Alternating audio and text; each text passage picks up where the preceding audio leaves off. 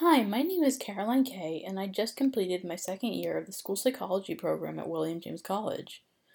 Ever since the announcement came that schools will not be reopening for the year, parents and guardians may have recognized a variety of sentiments from their children about their reactions to this news and what meaning it has for them. This podcast will address how to help children and adolescents come to terms with school being closed for the remainder of the year and how to provide some proper closure to the current school year.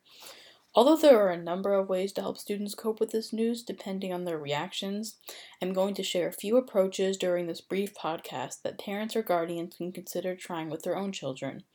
The goal is to help them understand the pandemic and its consequences in a developmentally appropriate way.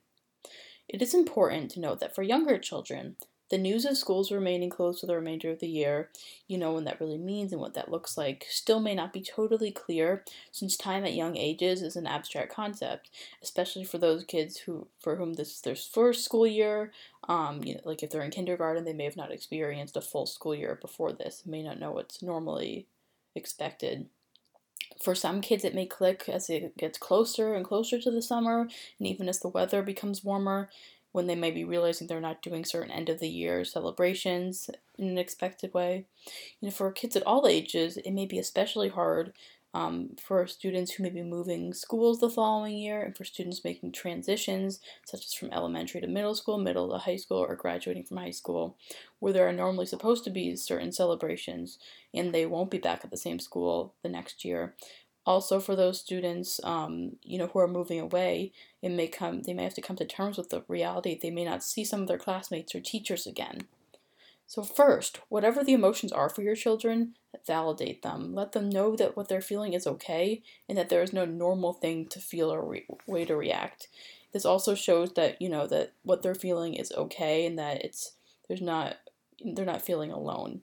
Encourage, especially if you encourage them to connect with friends or peers or classmates about their feelings, this may help them to realize the range of emotions and reactions being experienced, and that some are similar to your own children and some may be different, and that's okay.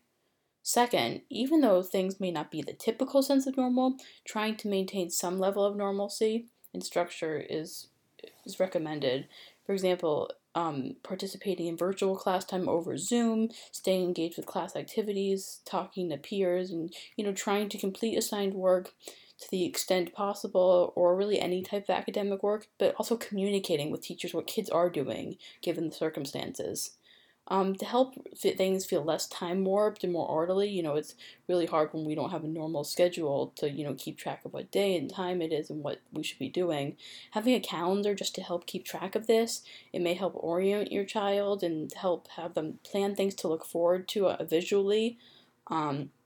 With regard to extracurricular activities, especially with kids who are, adolescents who are part of clubs or sports teams, kids are missing those seasons, especially for kids that it's a major part of their identity. So perhaps for some kind of team, having maybe weekly challenges that the team can encourage each other to share on a spreadsheet, or how they're doing in training to encourage each other, or even having video challenges to challenging each other to do certain exercises or come up with a fun way they've been keeping in shape. Just really something to keep the team connected and engaged and motivated during this time. And this, like I said, this doesn't have to be a sports team. It can be a theater club or any kind of club or activity your child's part of. And then once the end of the year actually is closer, maybe having kids write letters to students who are upcoming in the grades your child is currently in, to help kids reflect on what they would have wanted to know coming into this school year.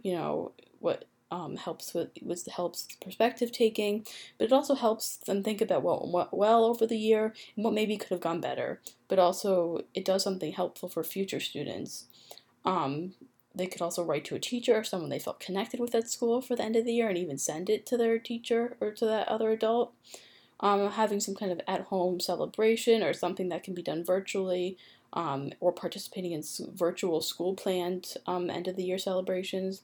Even having Zoom photos, whether it's a screenshot by capturing moments or celebrations over the screen that students can look back on and remember this time and really maintain some sense of community.